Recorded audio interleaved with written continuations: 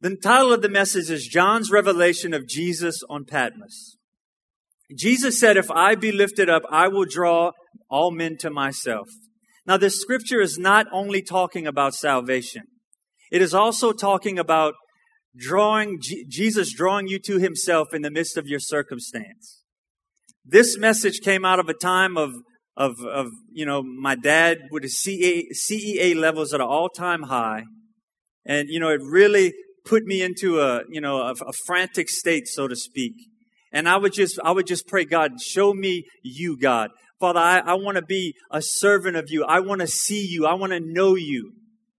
And as I begin to study the picture of who Jesus is in the book of Revelation, it gave me peace. It calmed my storm. And it just made me want to worship the Lord even more. You see, as we continually see the nation in open rebellion to God, we need to have a revelation of Jesus Christ, not religion. Religion will save no one. Religion is responsible for murder. Religion is what so many wars have been fought over. When Jesus Christ was on the earth for 33 and a half years, in Rome there was a place called the Gates of Janus. And when these gates were opened, there was war going on. Those gates never opened the entire time Jesus was on the earth. Jesus is the Prince of Peace. The government will rest upon his shoulders. Jesus is coming back once again to set up his kingdom from Jerusalem.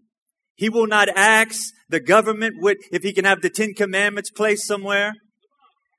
That's right. He will not ask permission. He will not take public census. He will not try to figure out what the people want. He will do what he wants to do because he is King of Kings and Lord of Lords. And I am looking forward to that day. Praise God. Now, when you look in Revelation, we're going to be in the beginning of the book. We're going to be in Revelation chapter 1. And I think we start in verse 9. This is the most detailed picture of Jesus Christ and what he looks like now. That excited me. Now, let me give you a little bit of background on John's stay at Patmos. After Paul was beheaded in Rome in 67 AD, Timothy would become the pastor of the church at Ephesus until the age of 80. But then he would die at the hands of an angry mob in Ephesus. Now, John, the aged apostle, would outlive Timothy and Paul. And he took up the bishopness, if that's a word, I don't know. Okay. For 29 years, he guided the churches in this area.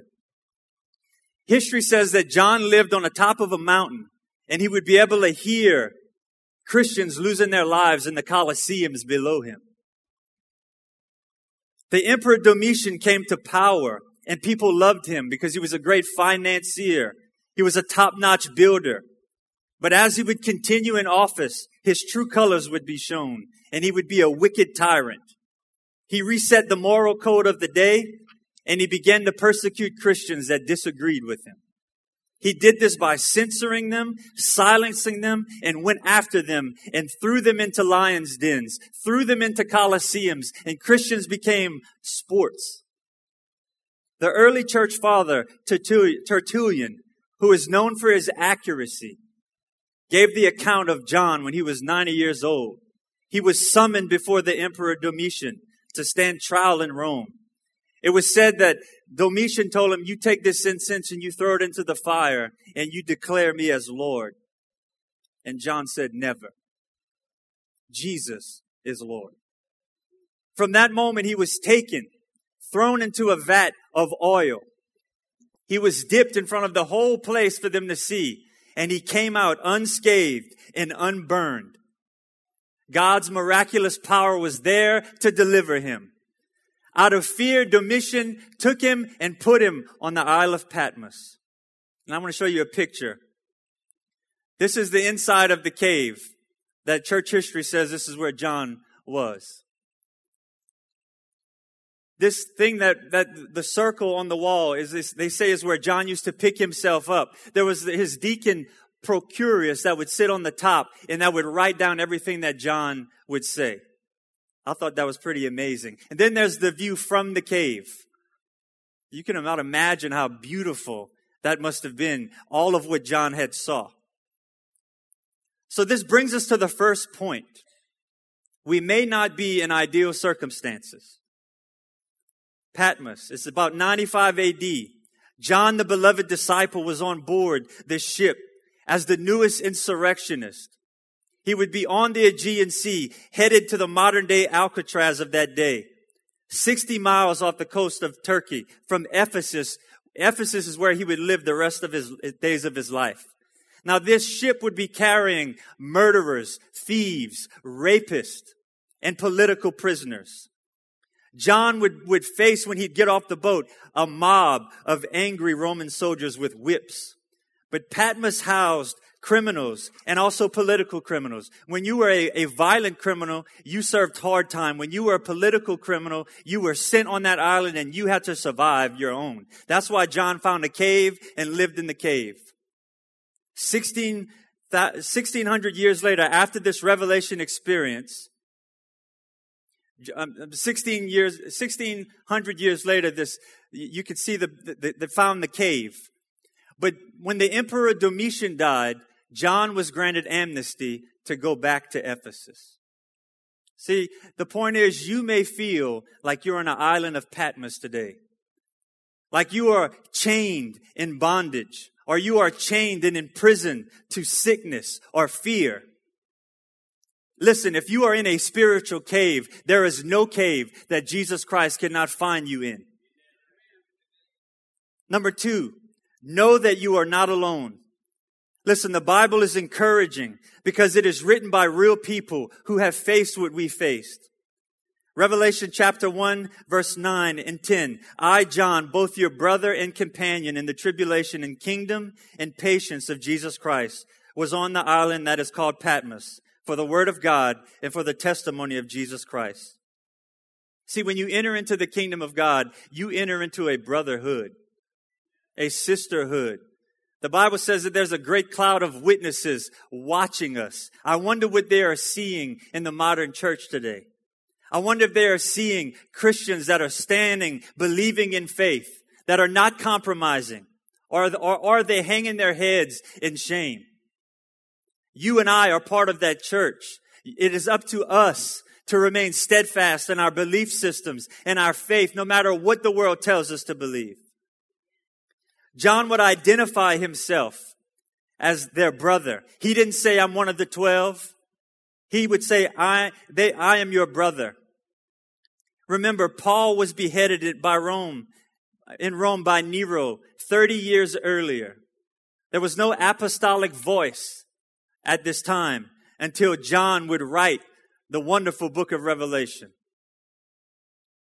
Your brother and companion. Think about this. I want to do a little bit of a Greek word study here, not to just talk about Greek, but to show you what these words truly mean and to give you insight of why John was so encouraged by just what Jesus showed him. In the days of Alexander the Great, to be deemed as a brother in the Greek culture was to literally, someone would survive a battle in war. They would stand next to Alexander the Great, who was the greatest war mind probably of all time. And they would stand next to him and he would tell them, you are my brother. It was the highest honor in the Greek culture. And this word also means one who comes from the same womb. See, we say, hey, brother, how you doing? Hey, brother, how you doing? But in this culture, brother means from the same womb. So John is saying, I am your brother in tribulation. You know, when you're going through some stuff, it's good to have people that go through some stuff next to you, to encourage you, to show you that you can walk on. John was saying, I completely understand your struggles. Satan comes to you and says, no one understands what you're going through. No one understands your struggle. But John would say, I am your brother in tribulation. I am your brother who is with you. No, ideal circumstances may not always happen, but the Church of Jesus Christ is arm in arm with you. That is amazing when you think about it. Tribulation here is not just hardship. You know what it means? It means when they had a prisoner, they would lay them down and they would take a huge boulder on a rope and they would pick that boulder up, put the person underneath, and then begin to slowly drop this huge boulder until it would begin to smash them. And they would have to acknowledge if they did something wrong or not. And if they didn't, it would literally crush them. That's what that word tribulation means. Are you being crushed by circumstances? Or is the life being squeezed out of you as we speak? John would say, I know what that's like. Hold on. Help is coming. We need to be able to still trust God that He's still able to heal the sick, that He is still able to deliver like He did in the book of Exodus. Patience is a powerful word in the Greek. It's hupomeno. It means under and abide. That means when you're under tremendous tribulation, abide in Christ. That means though you don't get the answer you want, you stay steadfast. You stay standing. Or if you have to stay lying down, you stand and you hold on to your faith. You don't worry about what you see. You believe on the one who died for you and who is able to deliver you. Listen, one phone call from the doctor, one policeman showing up at your house can destroy everything that you know. The reason I bring this out is because John was suddenly in a circumstance that he was not knowing that he would be in. In Revelation 1:9, it says, was on the island that is called Patmos for the word of God and for the testimony of Jesus Christ. This word was, I know when you think like, really was? That's really something that you break down, but it is because this word was is a sense of shock and surprise. That means they came get John suddenly. That circumstance came upon him suddenly and instantly he was in prison. Life as he had known it for 90 years turned on a dime. When you think about that, that is how quick things can change. To mention the word Patmos to his followers would have devastated them. It's like hearing the word cancer.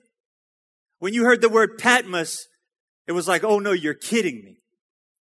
And it's the same thing when we hear that our brothers and sisters have sickness of all kinds. It burdens you. Come on, you feel for them. You wish that you can take that burden away.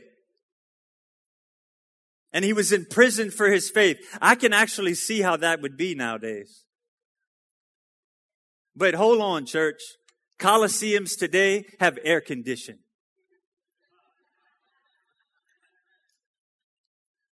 Number 3, God is a God of suddenlies.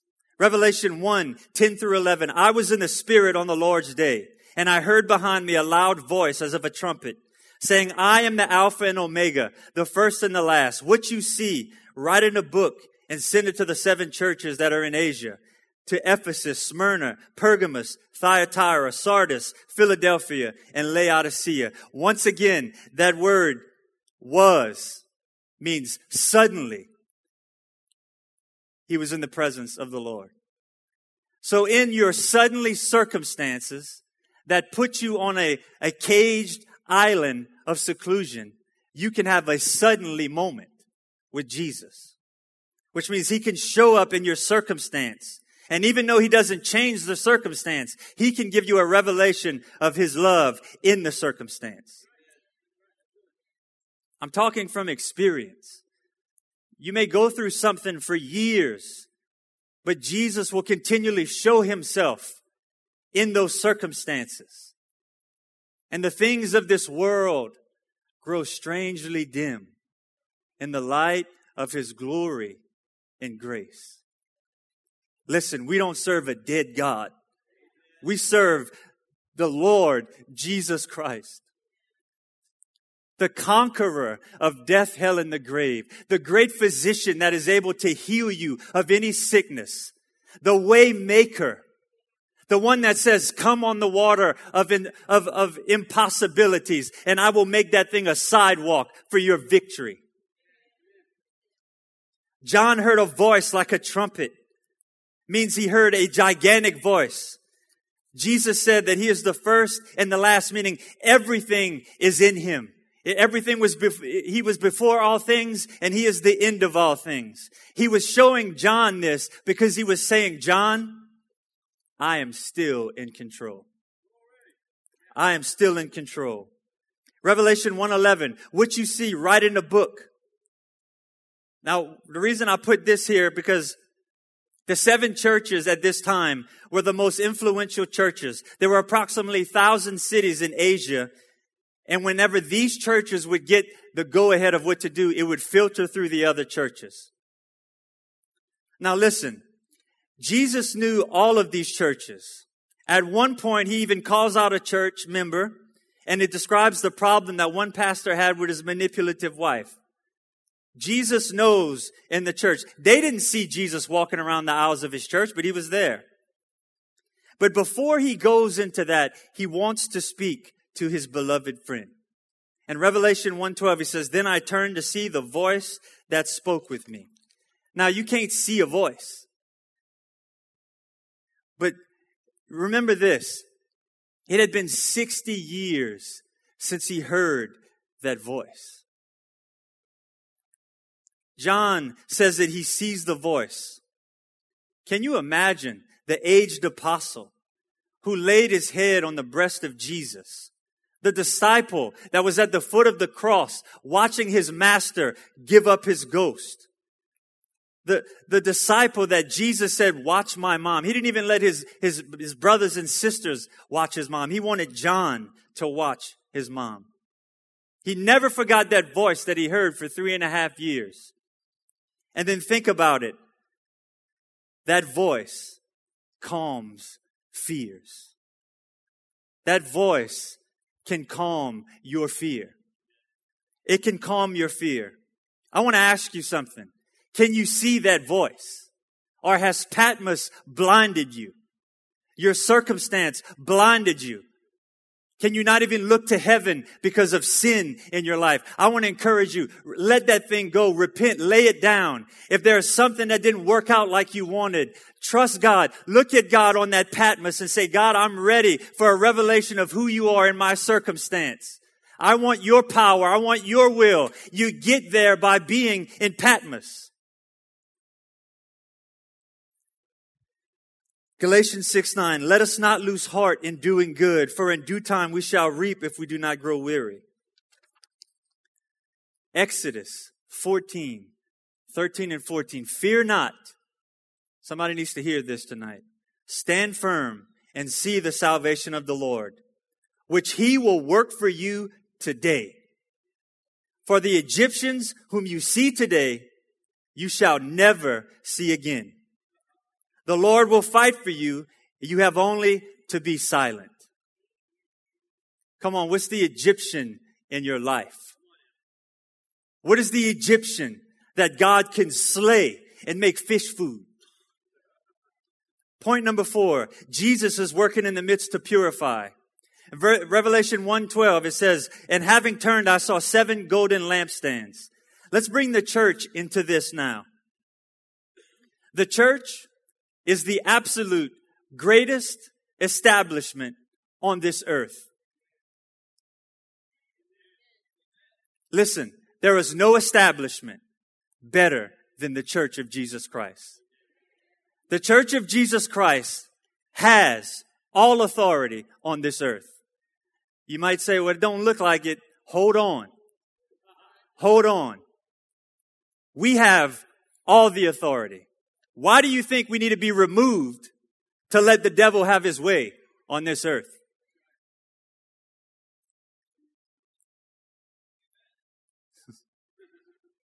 Individually, it is our own responsibility to walk our own walk to honor the Lord. But Satan has always tried to destroy the church. Empires have been risen, were the most powerful empires on the face of the earth. They tried to exterminate every single Christian. But those empires lay in dust. A shame for all the earth to look at and see. You see, the church overcame you. And the church still stands today, ramrod straight, looking at the face of turmoil and trials, but we will be victorious because Jesus Christ has said we would be victorious. Now, when you look at the 7 candlesticks, we can look at a picture. I want to show you this is the one that is actually going to go in the new temple when they finally build it. It's at the Temple Institute in Jerusalem. Revelation 1:20, the 7 lampstands which you see are the 7 churches. So there's no mystery here. John saw Jesus in the midst of the 7 churches. Now listen to this. Golden in the Greek is the absolute purest gold. It's the purest of the purest gold, which is the royal blood of Jesus. You'll see what I mean in a minute. Gold is located in a rock that must be taken from the earth and it must be crushed. Jesus was crushed. Then water must wash over it to wash away the dirt. Jesus Christ has washed us of all sin. Then the gold is placed in a furnace with blazing fire. Jesus purifies us in our trials. Then it is made into a liquid form, skimming off the dross of impurity. And this process is repeated over and over. This is a picture of the Holy Spirit's work on a daily basis. Now listen, this process is tedious, expensive, patiently, and very uncomfortable. If it is not done, the impurities stay in the gold and it makes it very weakened. Once this process is done, the gold becomes pliable. I am looking at pliable gold today that was made from the purest gold, which is the blood of Jesus. So when you think about all the things that you are going through, this is what's happening. God's just skimming off the dross to make you more valuable. When you see scandal in the news, that's just God wiping the impurities. Listen, don't look at the church on TV and point and laugh and say, look at that church, look at this. We should be praying for that. That is our brothers and sisters. Yeah, they have people that may not be acting right, but God still loves His church. This is how we go from glory to glory. Notice immediately, John sees Jesus in the midst of the candlesticks. Jesus and His church cannot be separated. Now, if you look at a lamp, let's look at a clay lamp. Because we are individual lamps. Remember during the time of Jesus, He would tell stories and He would talk about the lamp being full of oil. Now these lamps were very brittle and you would have to be careful not to break it or spill the oil out. You see, the church is golden, but it is made up of clay. The oil represents the Holy Spirit. You put the oil in the belly of the lamp and it burns the fire out of the mouth. That sounds like what we should be doing. We should be full of the Holy Spirit, and we should be letting the light come out of our mouth. Jesus said in Matthew 5:15, nor do people light a lamp and put it under a basket, but on a stand, and it gives light to all the house. A basket was a container that was used for measuring grain, and if you put it over a lamp, it would smother it. Listen, what is the container that is over the lamps? What sin is smothering out the light? Because sin makes you shameful. You don't want to stand up for God because the devil is reading your mail. Well, if you repent of that mail, it goes into the trash bin, never to be remembered against you anymore. And you could stand firm because Jesus is the one that stands on the side of you. Now this light, if it was dark, these lights had to go everywhere in the city. It was in every business. It was in the house. It was in establishments. It was on the roads, symbolizing that light needs to be everywhere. The gospel needs to be everywhere. The gospel, the Bible says that to put it on a stand, that means the higher the lamp goes, the more light shines for all to see. There's a lot of lights right now. Secular humanism, evolution, which is absolutely foolish. It is. I'm sorry. I don't mean to offend any college people. No, but they teach this stuff as fact. They teach it in high school as fact. That's ridiculous. The Bible says in the beginning, God created, period. Give me an F on my test. No, praise God. Seriously, we must know what we believe. This must be passed on from generation to generation, because years from now, we will have Christians growing up thinking that things are okay and they're really not. In the middle of the lampstand was one like the Son of Man. Jesus is in the midst of his prized possession. Jesus is in the midst of us. We may not see him, just like the 7 churches did not see him, but John saw him.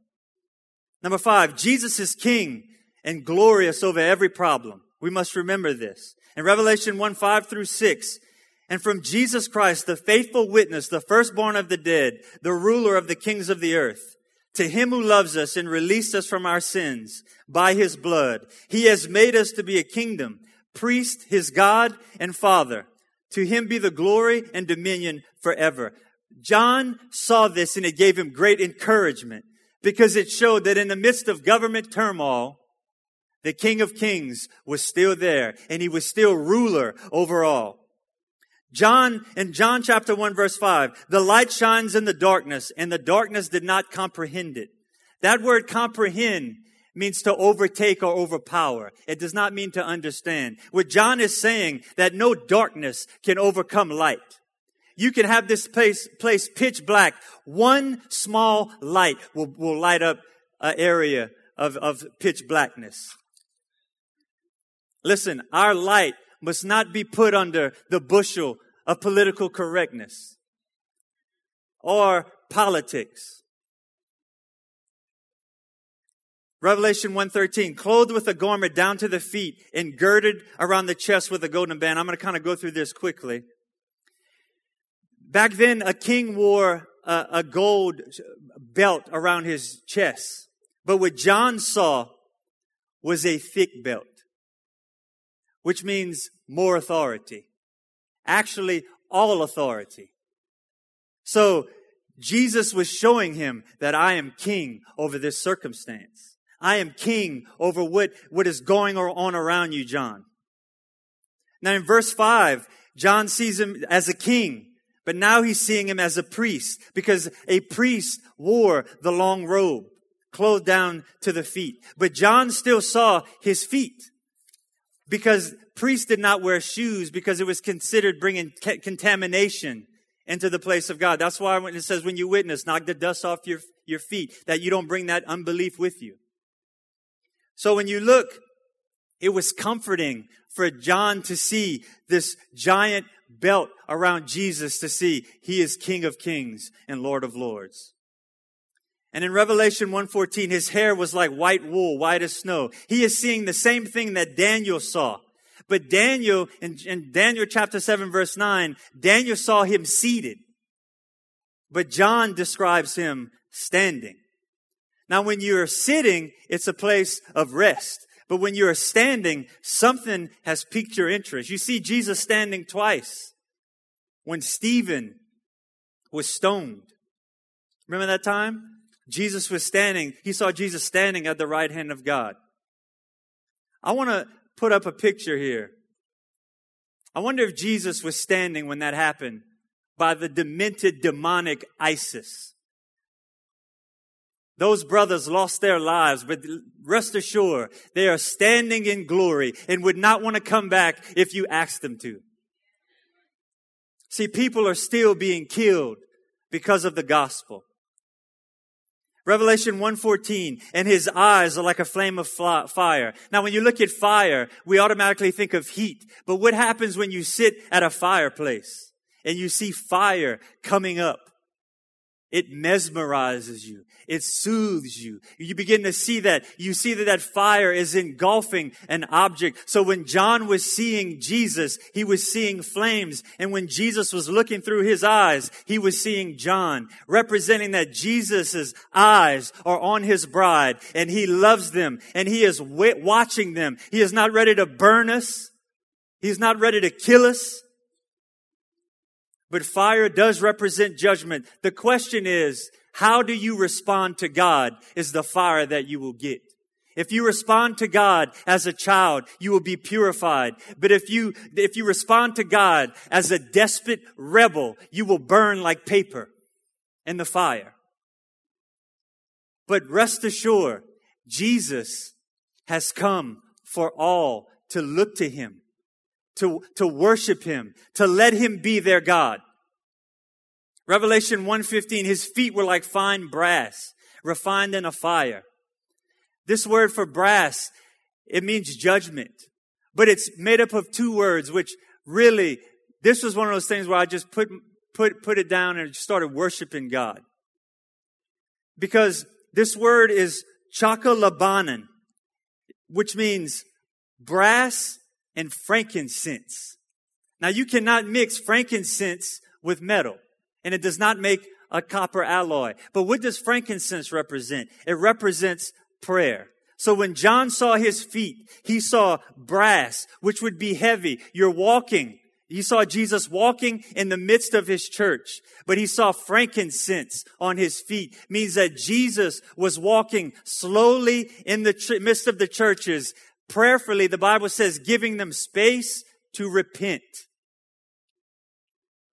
So he is walking. You saw what was going on if you read about those churches. There was immorality of all sorts. But Jesus was walking in the midst. He's walking towards them saying, I will judge. I have to judge. But I'm prayerfully giving you time to repent. That is what John saw. Frankincense was comes from a tree and it makes gum, and you burn it. It makes powder. And that's what they would use to burn incense. That's why it represents. It was prophetic. Remember when the Magi brought the three gifts to Jesus? He brought him gold, frankincense, and myrrh. Gold because he was a king. Frankincense because he would be a priest. And myrrh is what you embalmed bodies with in those days, which made him Savior. It was prophetic. Revelation 1:15, and his voice was a sound of mighty waters. This is cool.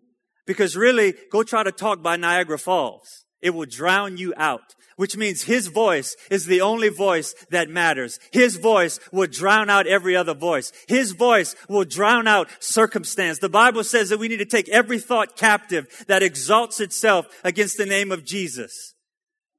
That means if you're dealing with something, sickness, and Satan comes to you and says, I will kill you with this sickness. You go to God and you say, Jesus is my deliverer. Jesus is my healer. You take that thing that comes at you and that tries to exalt itself above the Lord Jesus Christ, and you combat it with the Word of God. Now, we're going to be closing here. Please bear with me. Revelation 1:16, he had in his right hand the 7 stars. I want to show you a picture. This is the Emperor Domitian. He had these coins made because his son Jupiter died. And he tried to deify him by putting this coin with the 7 stars. So Jesus comes down and says, Jupiter is nothing. I am Jesus. And I am holding the 7 churches in the palms of my hand. This is the power, John, not those stupid coins. I love the way Jesus uses modern day vernacular. I wonder what he would be saying now. This word, he had in his right hand, means to hold tightly, firm, and it's progressive, meaning that he's continually holding you. So you don't have to worry about circumstance. Jesus is holding you because he is Jesus, not because of anything that we do or don't do. Revelation 1:16, out of his mouth goes a sharp two-edged sword.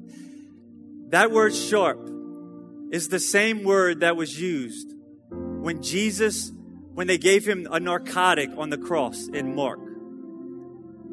Jesus does not want to take a sword to cut his church. He is taking the sword and he is going to cut out the false doctrine, to cut out the immorality, to cut out the compromise, to heal it, and to bring truth. Do you think Jesus wants to cut you up? Jesus is ready to correct us. That's why he walks slowly, prayerfully through the church with the sword to correct, because he knows that judgment must begin in the house of God. And if judgment begins with us, what will it be for the ungodly and the sinner? The Bible says. Jesus is coming back again. And believe me, this SCOTUS issue will be the dividing line between the church and the true church. And God will come in and he will remove the true church when this thing is wrapping up. I'm so excited about seeing the Lord Jesus Christ come back one day. And I'm just going to end with this. I can't get through it all. John said he fell at his feet as a dead man. Think of that. And he laid his hand on him and said, "Fear not." This blessed me so much. Think about the teenage John in the boat on the Sea of Galilee. And Jesus would reach down and say, "Fear not." The many times that John would run to Jesus for no telling what, and Jesus would say, "Fear not." And John, the beloved disciple, is at the feet of Jesus. And Jesus, in all of his glorified state, stooped down to touch John in his mortal state, which is a picture of what Jesus did. He left the glory of heaven to come down to where we were. And he is telling you today, fear not. Come on, though the lions are at the gate on leashes, fear not. Though the world is pointing the finger and closing in on the church, fear not. The Bible says that the gates of hell will not prevail against the church. Remember when Jesus was with Peter? Because the question is, why did John survive the vat of boiling oil? Remember this conversation when Peter was basically putting his nose where it did not belong, like he always did, or putting his foot in his mouth. Jesus said in John 21:22-23, Jesus said to him, "If I will that he remain till I come, what is that to you? You follow me." Then this saying went out among the brethren, that the disciple would not die. Yet Jesus did not say to him that he would not die, but he would remain. If he remains till I come, what is that to you? And Jesus was fulfilling that to John, because John saw Jesus come back in his glorified state. That's amazing. That blessed me. Can we stand? I don't know what you're going through today. I know the things that I'm going through. But all I can tell you is keep your eyes on the Lord. Keep your eyes on His cause. Keep your feet about the Father's business. Continually move. Listen, there is not a time for us to back down from circumstances, to be afraid to pray for people, to be afraid to tell someone about Jesus Christ. Now is the time. I believe that God is releasing His anointing like never before, because we are in the last of the last days. And the Bible says, and I say this all the time, that I will pour out my Spirit upon all flesh. We are living in the time of the end. We are living in the time where we will see miracles again. I always ask the Lord, let it be today that we experience it. So you may be here tonight and you do not know the Lord, and you're on the island of Patmos in your own circumstance. I want to see your hand. I want to give you an opportunity to respond to the Lord Jesus Christ. I want to give you an opportunity If there's anyone here that does not know the Lord, I know it's Wednesday night, and probably everybody in here knows the Lord, but if there is someone here that does not, I don't want to close the service without giving you an opportunity. Thank you, Jesus. Maybe there are some of you here that have lost, all you see is the Patmos in front of you. Look higher. Look through the circumstance and see the glorious Lord Jesus Christ. Thank you, Jesus. Father, I thank you right now. Father, there are many here that are dealing with circumstances, God, that Patmos has blinded them, God.